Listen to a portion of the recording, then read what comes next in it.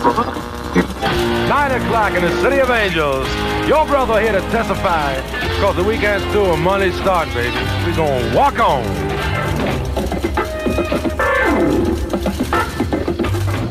Quentin Tarantino's Once Upon a Time in Hollywood had a successful opening weekend with $40 million at the North American box office. And this week, I had the chance to sit down for a conversation with two of the director's longtime collaborators. Production sound mixer Mark Ulano met Tarantino roughly 25 years ago and has worked on all Tarantino-directed movies since 1997's Jackie Brown. He's also an Oscar winner for Titanic and earned a second nomination for Inglourious Basterds. Supervising sound editor Wylie Stateman, similarly, has a long-time working relationship with the director, which started with Kill Bill Volume 1 and 2. He's an 8-time Oscar nominee for films including Tarantino's Inglourious Basterds and Django Unchained. They join me today at the Hollywood Reporter's office to discuss their work on Tarantino's 9th film, Once Upon a Time in Hollywood. I'm Carolyn Jardina. Welcome to the Hollywood Reporter's Behind the Screen.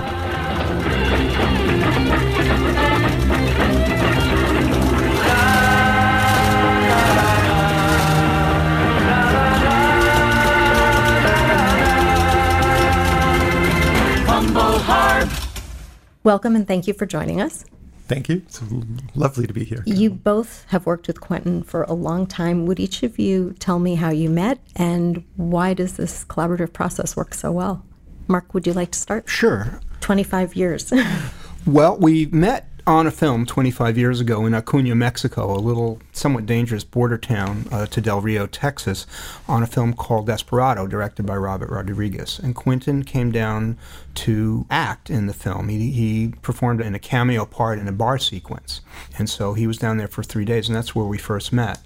It was around the time of release of Pulp Fiction, which had not released yet. And while we were continuing on that production, Quentin sent Robert a print of Pulp Fiction prior to release, and Robert rented a theater in Del Rio, a little public theater, and after wrap one day, he took the crew to watch Quentin's new film. Blew our minds. That was like, we had no, way to be anticipating, the unveiling of Pulp Fiction, and so the next thing that happened was a film called Dusk Till Dawn, which Quentin wrote and produced and acted in, and Robert directed as well. And that's where Quentin and I actually really met and connected and bonded. And there's a bit in a documentary called Full Tilt Boogie where he's interviewed, I'm interviewed, and it sort of reveals the beginning of that stuff. And then Jackie Brown is where we began working together with him as a director. And it was a joyous, sunny experience. I had just come off the boat picture of Titanic, which was 7 months at night and, in darkness. And this was a very lovely, wonderful beginning of what's been turned out over years to become a really great collaboration. So that's our beginning time. And we have an affinity, and it comes from filmmaking. The highest praise any of us could have is that you're a filmmaker. Whatever instrument you're playing in the orchestra, you're still a filmmaker in the collective. And Quentin surrounds himself with people of that stripe. They're artists. They're artists in their own way. And in my generation, and I guess maybe Wylie's, I don't know, we're kind of the first generation of fine arts majors to come into the crafts. Before us, it was very father to son, closed shop, you couldn't get in. But in the early 70s, middle 70s, which is my time, is, this transition of people who just are absolutely nuts for movies. It's our religion, and we would and did anything possible to be able to live, learn, and be involved with movie making. And Quentin's kind of the same. He grew his own. He didn't come from a traditional path.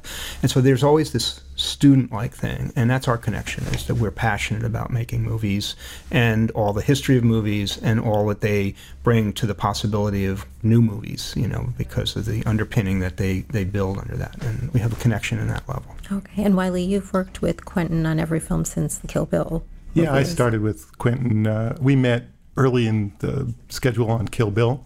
That was his fourth film, so I unfortunately sat out the first three, but having had the opportunity through Shannon McIntosh and Sally Menke to meet up with Quentin on Kill Bill and to kind of discuss the unique challenges of that particular project, it was just sort of an opportunity to sort of get inside, as Mark said, the mind of a filmmaker as a colleague and as an artist and an artisan.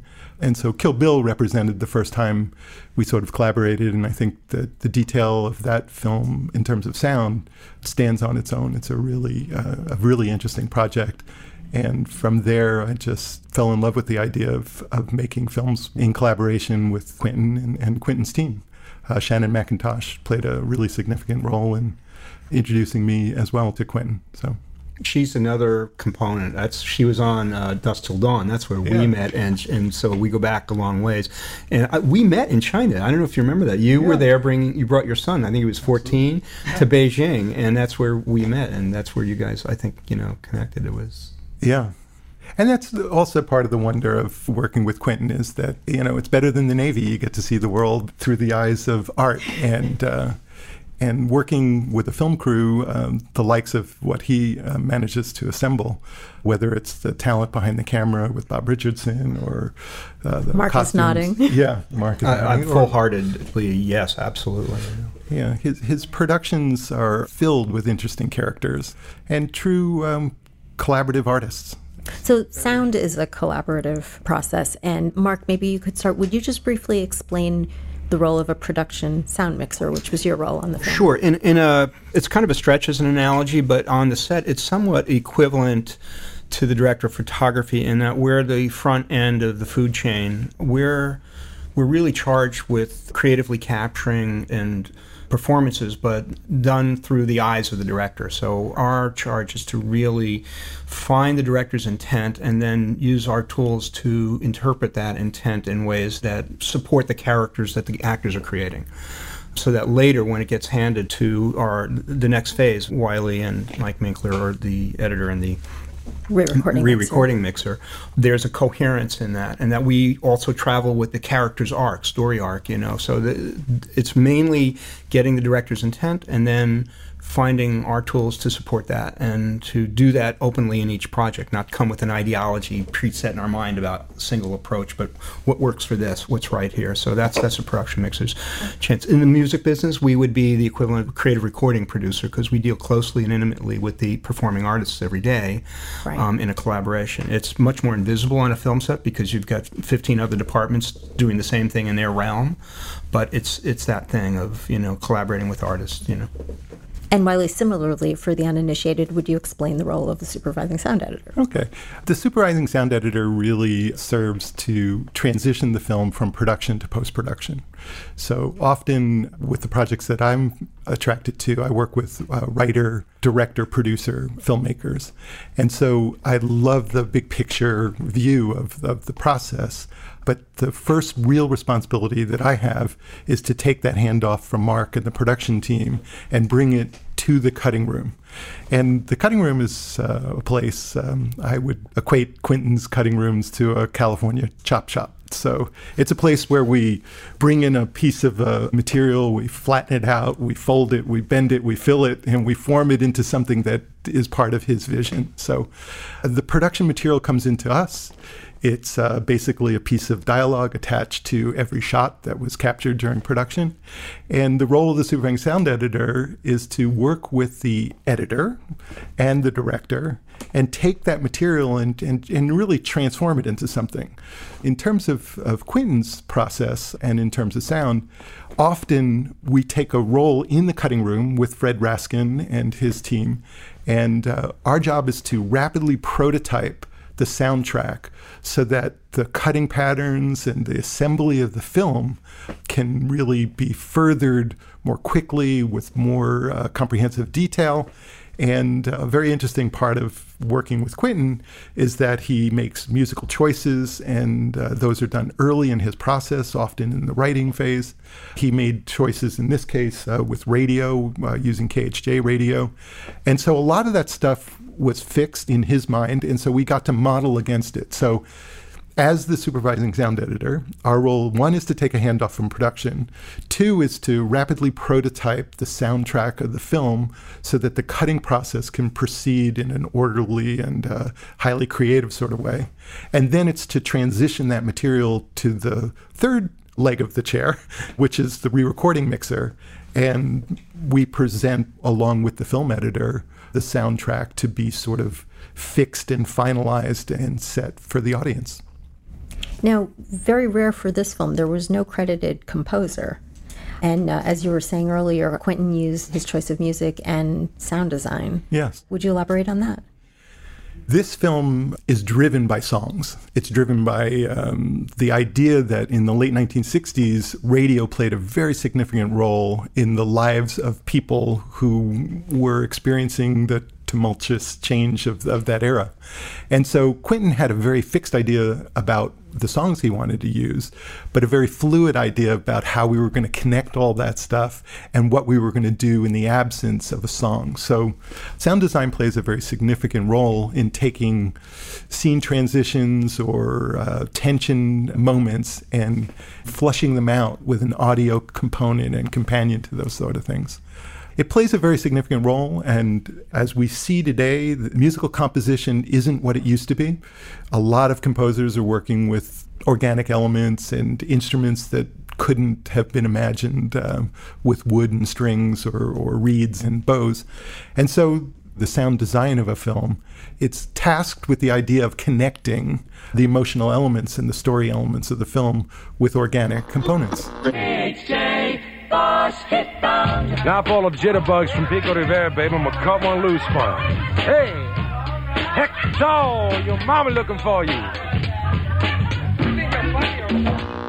I want to express how deeply impacted and affected I am in my approach to what I do by how Wylie approaches what he does. He's orchestral in his approach. He is truly a composer in an almost traditional sense in terms of when the soundtrack comes through Wylie's shop. There's so many elements of musical composition in the execution of that it's almost hard, even impossible, for me to delineate between what we know as traditional music, scoring and composition, and what he's. I think that I hope I'm not, but that's my experience of what you bring to the projects that we've collaborated on, and it's really the future. It's really how movies need to be seen in this holistic way, and Wylie is the pioneer of that. I'm not sure if there are enough people are recognizing that, but it's really a true experience that I've had over the 15 years that we've worked together. Thank you. No, thank you. So Wylie, tell us about capturing 1969. 1969 was a year of great change. So for me, the basis of the script that Quentin presented us with was really the convergence of the John Wayne generation and True Grit and the elements that made Easy Rider possible. Yeah. Dennis Hopper and Peter Fonda was the quintessential 1969 buddy film. And maybe sort of like an inspiration for where Quentin wanted Rick Dalton and Cliff characters to come from. The idea of 1969 is really the idea of great social change, but also of a generation that was very traditional and very singular, like the John Wayne sort of personality type, and then the sort of free spirits of Fonda and Hopper. So I think Quentin's belief was that we could make a film and make it interesting and showcase these relationships in this period as a love affair for not only filmmaking, but for Hollywood in the late 1960s. And it was a lovely idea and something that I think he executed with great depth and talent. And how did you execute that in the sound work? Well, in terms of sound, every environment had a sort of a background. Every automobile had a certain, sort of V8 mid-1960s feel to it. I think Mark brought us there, and the KHA radio and some of the music from Quentin's music collection, which is all analog and all coming straight off of vinyl, allowed us to really have a backbone that was authentic. And then from there, we could embellish it with design elements. We could use his beautiful dialogue to put us in 1969. The Vagabond, attention now, the Vagabond class of 1958 of University High will hold a reunion June 22nd. Oh, but you'll get to look at everybody's hair thinning and see if Jane really was a victim of baby fat. We'll find out for sure now. For information and reservations, you phone 478-2370. Let's talk about the dialogue. Quentin doesn't do ADR. He doesn't do that. ADR is automatic dialogue replacement, is what the ADR means, and it basically is known as looping or replacing dialogue that was recorded on the set for the reasons of either mainly technical problems or performance issues sometimes. It's performance channeling his idea of what these characters should be connecting to the audience with, who they are. He has an obligation, passionate sense of responsibility about entertaining. And so that kind of keeps us away from being too hypothetical in terms of aesthetics. You know, a good idea needs to be something an audience gets under their skin, under the radar, connects. You know, we have to get involved with these characters. Rooting interest is essential. And so how we experience the characters is really what drives the bus with him. And so he thinks and feels strongly that that means what they did when they did it is what he believes is true for the movie, and that's going to be in the movie, goddammit. And so that's front and foremost when you're doing your job. It's actually not rocket science. It's a passionate conviction about a certain approach. And he just has the discipline and the authority to apply that approach. Doesn't mean that he doesn't make it constantly creatively challenging, because he does. You know, we will be doing open windows in a V8 vehicle from 1968 at 70 miles an hour on an open freeway, and we're going to approach that way. How did you address that? It's proportion. It's about proportion, you know, balance between the environment. You know, in a way, it's a gift to have such a broad palette of period vehicles in this. You know, we had 50 or 60 vehicles virtually every day, just for background crosses, buses, good humor trucks. I mean, it's just everything you could imagine from that time. They create a kind of environment, and so for me, the threshold for supporting Quentin's intent is to make sure that whatever we do doesn't break connection with the idea of the characters and the character arc. So can we hear them? That's sort of a key piece. But can we hear them in the context of the environment they're in? And so when that gets broken somehow, when we're, you know, because nothing's absolutely precise or perfect until you get there on the day and you're actually in the individual shot. So that's an ongoing process, shot by shot by shot. Every shot's handmade. Yeah. By a group of artisans who want the audience to believe this is a whole story over a period of time, but in a mosaic way. We make this piece, we make this piece. And so when there's a potential conflict of elements, it's not territory, it's about priorities. So if I come to Quentin and I say, Quentin, I think we're breaking connection with our characters in this particular piece, he'll stop and be not, you know, worried or defensive or very comfortable in his own skin. He says, okay, we'll adjust. You know, so that his character still survives that shot somehow. Or alter something, a timing, you know, minimal, because, you know, you don't want to intrude on the blocking that's been built between the actor and the director. They create where the camera's going to go because of the physical blocking. There's a timing thing that's happened, and he's totally focused on that. When we get there on the day, it's amazing. It's not premeditated or preordained, but it's planned, and then the things that are new that happen on the day are discovery. So he doesn't just do one thing in a sort of, you know, lockstep way. He has that set. He's ready, but then he's also completely open to discovery on the day and the set. If you have an idea on the set and you bring it to Quentin and he uses the idea, you get $5. But that's a very high threshold. He's very particular about that $5, but it's kind of a message to his repertoire company, both in front and behind the camera. I'm here, this is a clearly established set of ideas, but I'm welcoming your support, your input as artists and as part of the creativity. And so that's the way I can do that, and I can be in a proportionate level. If we don't get what's happening with the character, we don't get at the base level the information they're transmitting through his dialogue, then we have to adjust to get that to happen, and he's very careful about it. Yeah. Quentin believes, and it's on Mark's watch, that actor authenticity begins on the set, and that character development is something that he works very closely to capture on the set, and that's the material he wants in the film. And so the backbone of his films are always the production dialogue track, and the pacing comes from that. It's not added later as a garnish in post-production. It's captured on the day. Lightning in a bottle. Lightning in a bottle. I would put it 50-50, you know. He's not only a director that writes, he's a writer that directs. Yes. And both are in collaboration, not in combat with each other. He spends a year, longhand, writing this thing and finessing what's going to be in the movie in terms of the dialogue. And that's his gift. and a gift to all of us. And so he knows that, and we are supportive of that. Let's talk about a few scenes. Spahn Ranch. Wylie, would you like to start?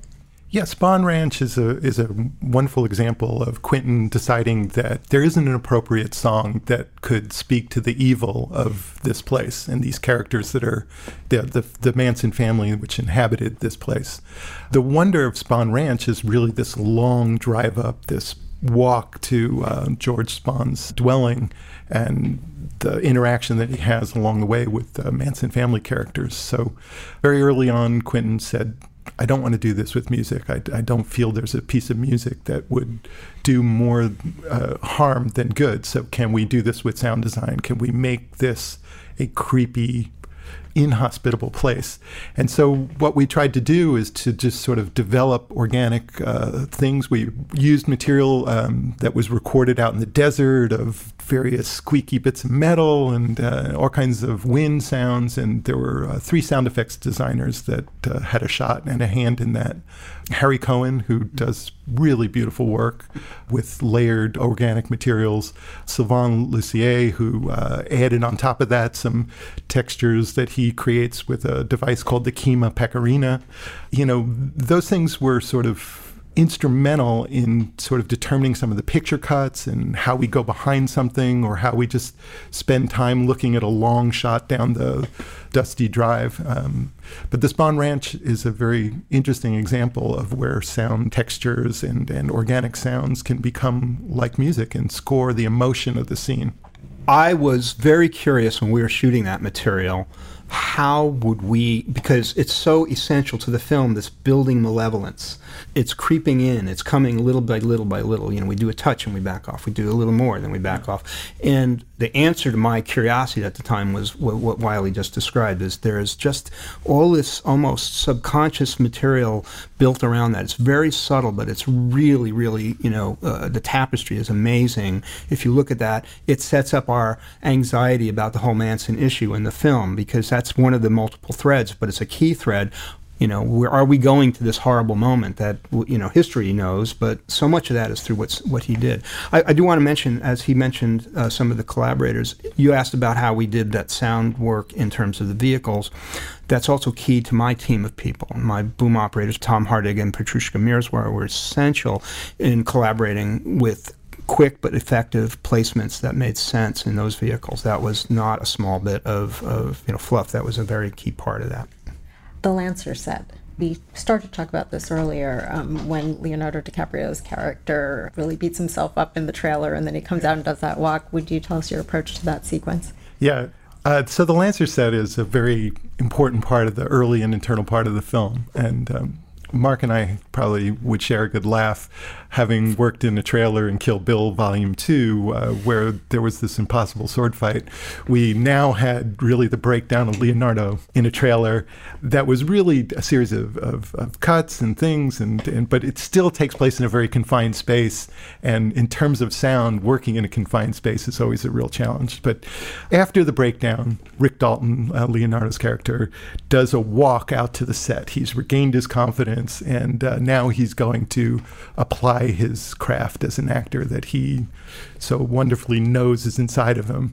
And it's those kinds of things. It's a walk where the fence posts go by and they make a noise, and the horse in the distance is in the perfect rhythm with the emotional flow of his entering the scene. I mean, one of the most beautiful things in Quentin Tarantino's films, beyond what he finds beautiful about the human body or feet or whatnot, is the fact that he allows us to embellish on his characters walking out to their moments. You know, so there's quite a few really delightful moments in this film where there's not a lot of dialogue, where there's a chance to introduce ambient sounds and to design things around Fred Raskin's cutting patterns and Quentin's sensibility with how even stationary objects can make noise, or a cut can make a noise, or a standoff with two characters getting ready to have a shootout can have these heightened moments of wind and homages to westerns of that era. The Lancer set was full of those sort of things. So we have one scene, and I'll flip it over and just try and give you a sense of how we work opposite of intent sometimes. So we're doing a scene in a bar, and it's going to culminate with Rick Dalton forgetting his lines. But as the scene progresses, there's more and more sound design, there's more and more noise. On a typical production set, you would have somebody say, we're rolling, quiet, and everybody shuts up and the place goes completely silent so Mark can record the dialogue. In this particular case, we use that set to become richer and richer and richer, and when Leonardo forgets his line, we go absolutely silent, so silent that there's nothing in the center of the frame, sound-wise, and you hear off stage the script supervisor throwing in the line, which is a devastating thing for an actor, and it should occur in silence. But it's exactly opposite. As soon as somebody says cut or somebody forgets the line, usually the entire crew is resetting for the next shot. And in our film, and for the benefit of our story, we use silence opposite of what would be typical reality. And again, when he forgets his line the second time, it's dynamics. It's like music dynamics. Again, I will say Wylie's work is so orchestral because the loud needs the quiet to exist, to make its point. And this is all about dynamics. It's all musical, underlying to me. And so I love that you brought that up, by the way, because that's one of my favorite things in the movie is the whole journey of Leo. His character is this person who is emotionally descending into this deeply, depressed sense of loss of self, loss of identity. And the fact, ultimately for me, about this film that's most moving is how it's filled with acceptance and gratitude. He finally accepts himself, and he has this relationship with Brad, which is, Brad is somebody who's journeyed to the edge more than one time throughout his life, and he's in a state of gratitude that he's survived all that and is still supportive and caring for people around him. As trained a killer as he might be as a character, there's a heart of gold inside that killer, and he doesn't hesitate to apply it when his own internal dead reckoning takes him there. It's just amazing for me that emerges in this film. What do you say? You want to be the prettiest, sunniest blonde in town? Well, of course you do. Well, you listen to this now. Come to the sunshine, throw some light in your hair and swear it's the sun. Wylie, what's another one of your favorite scenes? I would have to say that the lead up to Cielo Drive is really quite interesting sound-wise.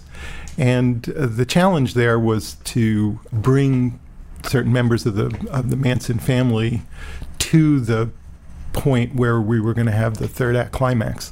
What we had was a car approaching, and we have the idea that this night is all of a sudden going to go from the film that we were making to the finish that we were going to provide. And in terms of sound, we had just had this very interesting, almost choreographed sort of cutting pattern of the walk-up. As I said before, Quentin affords us this opportunity to really develop the in and out of the scene. So the in of that scene is really, I think, in terms of sound, something quite interesting. We have Rick blending a margarita to kind of put the topper on his night. We have, people arriving on scene. We have a great piece of music that's playing along, and I think the way we handled that and the subsequent dialogue scene between Rick and the family really adds and yet another level to the storytelling that Quentin wanted in terms of bringing these characters together. It's something that we've waited for quite some time in the film. And I think between what Mark was able to give us, with the cars, and what Mike Minkler was able to do in terms of the fixing of these elements together, was a really interesting way to put a gear change in the film that was, I think, much appreciated by a lot of the audience. Mark, would you elaborate on your work on that scene? I will. And there's a thing that I think needs to be, pointed out is that even though we're moving towards this darker piece, this dark end, and the malevolence is sort of becoming, more and more apparent, he never steps away from the opportunity for humor. Yeah. Brad's, seeing traces when his trip is coming on, and the relationship between Brad and the dog is, all of this is sort of, it's paying off. It's paying off. They're set up beforehand, and they pay off in this moment, and you're getting Yet we're going to this intense bit of stuff, almost kabuki-like, operatic, signature violence from Quentin. But we have water wings that could carry us through, so we're not left with that as some, arbitrary or, it all is for a reason. Yeah. And so I love all of the kinds of elements that get us there. And I think a lot of the way that works is because of the sound. In many ways, the sound of the dog food going into the bowl, and the door slams, and just so many subtle pieces are really expressive of, we're going to be in this moment, but I'm going to take care of you. It's a dance between reality and fantasy, and story wins, providing an emotional moment for the audience to really sort of, again, understand what the craziness of 1969 must have been. Really puts a nice sort of finish on this film that Quentin was looking for. That's the reason the film was made. And I think with Mark and Mike and Chris Minkler and my team, of course, we really put something together that I think pays homage to the period and to the filmmaking style of both Quentin and 1969. Los Angeles weather. Low overcast tonight, low around 58, mostly sunny tomorrow with a high near 68. No smog, beaches now 62, Valley 66, downtown 65, Orange County 66. So we also meet Julia Butter's character. Would you tell us about working with her? Well, this is the second time in all the movies I've done with Quentin where I was knocked on my ass by an unexpected level of performance in a movie. The first time was in Inglourious Bastards. Day one, shot one, is Christoph Waltz, who all the American crew had no idea who this guy was, coming in and doing, a 16-minute scene on take one without dropping a line in 4 languages, and just, everybody's jaw had dropped that day, and to do another 7 or 8 takes, each with permutations asked for and effortlessly put into the moments, and revealing this, wow, just this wow thing. And so Julia has rung that bell for me as well. She's this amazing Natalie Wood, Margaret Sullivan kind of actress, in this young person. And what we see in terms of her, she carries her weight with Leonardo as she actually almost in some ways dominates the scene and becomes this incredible backboard for Leonardo to work against. It speaks to Quentin's capacity for casting.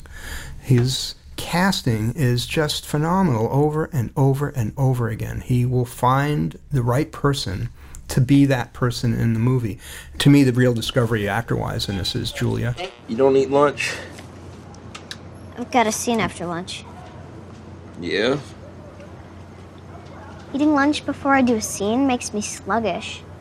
I believe it's the job of an actor, and I say actor, not actress, because the word actress is nonsensical. It's the actor's job to avoid impediments to their performance. It's the actor's job to strive for 100% effectiveness.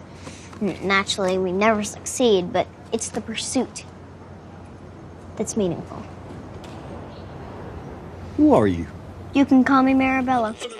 Again, she's just incredibly, it's on at that moment, she's this person, and Leonardo's performance to me is one of the best things he's done, and he's many good things obviously, but it's my third movie with him.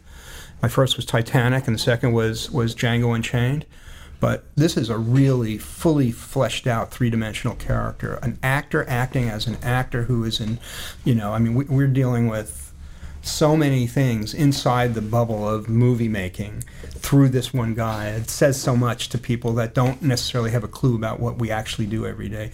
Here is the underlying emotional truth about what movie making is ultimately about. Well, so many of you have worked with Quentin over, you mentioned Leonardo, Brad Pitt, and Robert Richardson. What is the mood on set, and how do you all work together? Oh my God. Well, here's a brief note. We'll do a take. It'll be a great take. Quentin will suddenly say, print it. We've got that, but we're going to do one more. Why? And the crew uniformly, collectively will, in response, together, shout at the top of their lungs, because we love making movies. This is over. I know you've heard this in all the, after the cut. And it's really at the center. There's a joy involved here. Doesn't mean it's easy. Doesn't mean there's never, a moment of reticence or anxiety about, is this going to work or not? But There's this just innate joy of being at the maximum level of potential in the thing you love to do your whole life, together with a group of other people who are in the same place. It's really like a band, a jazz band that has come back and gone back on the road again together. I mean, they're friends on this. The gaffer and I know each other for 40 years, the still photographer 35. Bob Richardson and I have been working together for now, it's 18 years, I guess. These kinds of connections become almost nonverbal communication on the set, so that it frees up so much energy, your influency. And that's the answer to that question, is how it's joyous. It's really joyous. Even when you're pissed off, it's great. It's just like you're at, how much do you have to rise to be able to achieve at that level is the thing that really massages that piece in your brain about, boy, I'm really doing what I love doing, and this is a really fantastic way to spend the days of my life. Yeah. I think also it speaks to why Quentin chooses to shoot analog, why he chooses film, why he chooses music that comes from analog sources. He believes that digital has a certain coldness. It's just, you can't touch it, you can't bend it, you can't bang on it. And so a lot of sort of the atmosphere around his films and around the productions of his films are real hands-on. It's real sort of, it's a real touch, it's a real feel, it's a real human sort of spirit of accomplishment, but it's very satisfying to work with things that you can touch, than with people who you touch and collaborate directly with, face to face, hand to hand. And it's a much, for him, it brings out the emotional elements of camaraderie and of a process. Filmmaking is a manufacturing process, and we're making one-off, very original pieces that are cobbled together from other sources. That's why when I describe it as post-production being sort of a chop shop, it's really, we take one part from here and another part from there, and we bend it, we bang it, we glue it together, we weld it, we sand it. And I think Quentin loves the idea of walking into a room where so many artists and artisans are busy performing their crafts and doing it with real passion and a real handmade sensibility. It's like Michelangelo or Raphael. You're in the studio of a maestro, and you're all, at your maximum potential. It's a very rare thing these days. His skill set for making movies is an outcome of being a perpetual student. He studies movies more than anybody I know. And everybody on that set is really movie knowledgeable. I mean, at an incredible level. But Quentin, he will pull things, and music as well, he will pull things out of his butt, I'm sorry, but that will just blow your mind. On Kill Bill, we did a scene with Uma where she's been shot in the chapel, and she's in coma, and he comes to me 3 minutes before we're about to roll. Do you have, we were playing a lot of music, and that was before the days you could pull music out of the thin air. Do you have the song Bang Bang? And I said, well, yeah, I've got the Sonny and Cher, and Cher's disco cover in the 80s. No. Nancy Sinatra's one, side B of her second album. And I'm like, really? What the fuck, Quentin? Come on, And it's all right, never mind, I'll sing. And so we do the scene. Here's the camera, and it's in a tight profile of Uma being unconscious. And we do the scene, and Quentin sings the song to her. It's a whisper sing kind of thing. And he sings the song to her, 3 verses. And we record that. We do that as a take. The next day, I get the actual track, got to me back up, and we're in the boonies, sent up from L.A., and I play it, and it's like stunningly amazing because he's in tempo, he's at pitch of this obscure song, word for word, out of his head. On the fly, just then, right then. And so we blended that as a mix for his drive home the next day, so he could have his duet with Nancy Sinatra in the car. But he's like that about movies, he's like that about music, and you feel like you're in this time warp with Quentin because of this amazing curiosity that he is constantly consuming more and more about how this has been done, how can I use what has been done without copying, but as homage and reference. I've never seen it anywhere else. It's amazing. Would you like to each give a shout out to your teams? Yes. I've been blessed with 2 very, very long-standing relationships in my team. The first and longest is Petrushka Mirzwa. She and I have done probably over 75 or 80 projects together. She's also the mother of our children. So we've been together in January. It'll be 40 years. Oh, wow. Working together 38 of them. Thank you. Working together 38 of them, except for the 2 decades she set apart to be home when I was apart, with our kids. She's come back over the last several movies to work with us, and it was an enormous blessing on this because she's cross-trained in it with a degree in fashion, but she's magnificent with wardrobe. And then Tom Hardig, who has been with me for over 20 years as the other key boom operator, and has done many films with Quentin he started with me on Kill Bill with Quentin and everything since. And he's an integral part of that family, too. He's at the front end and part of our... And then one shout-out, who's not directly in our team, but is a lead player. He's first chair violin, is Bob Richardson and his team. Bob is a phenomenal artist who is always about the project, never about territory, never about his turf. It's about what is the movie's best, and he's always keeping the movie's best interest at heart. And that collaboration has been one of the most fulfilling for me in terms of making movies that I've had the good pleasure to have. Wylie? The methodology in terms of sound editing really is based on maybe first and foremost the fact that myself and I work from home, and most of my team work from home, which really produces a very, very interesting result, which is that my most productive times are in the morning. And so I wander out across the garden to an Atmos theater editorial bay that my good friends at Dolby and DTS built for me. But from that point, we then interface with the cutting room. So Harry Cohen, who's my main sound effects designer, he works from home. Sylvain Lussier works from home.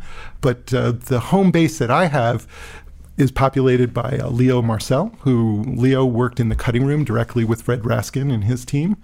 Leo was able to take elements from the two sound effects designers and from Zach Goheen and bring them to the Avid track, the place where Quentin and Fred are sitting and sort of assembling the film, where they could see these fast treatments to the soundtrack come to life in front of them in the cutting room.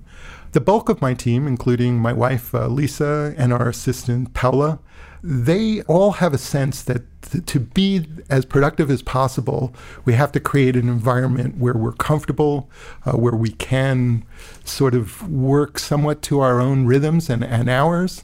And one of the most beautiful things about the technology today, and post-production sound in particular, is that post-production sound lives kind of on the edge of science and subjectivity. And the best way to accomplish that is with tools that you're comfortable with in an environment where it's conducive to that kind of work. And so the fact that we all sort of work collectively, but from our own studios at home, was really a wonderful thing, and something that I'm very grateful to Shannon McIntosh for accepting, and Quentin and Fred for embracing. And I think that's how you produce the kind of results that we've been talking about here. Mark knows the vibe on the set turns into the film on the screen. And I'm very much a believer that in terms of sound, the kind of work that we have to do, it's very solitary, but it's very much supported by an environment where people are comfortable and are working without fear. Working from home is really a wonderful thing that the new technologies in this industry are really affording us. Yeah, it's the hammers and nails have become much more reflective of the users than the users having to adapt intently to the limitations of the hammers and nails. It still comes down to storytelling, though. Absolutely. What we're doing is telling stories, and our contribution is telling stories with our instrument, which is sound. So as long as we keep doing what is one of the oldest things humans have ever done, which is telling stories, I think we'll stay completely inside the realm of the reward that we get for doing it. Well, I so appreciate the both of you joining us. Thank you so much. Sure. Thank you, Carolyn. Thank you. Robert W. Morgan, 93 KHK.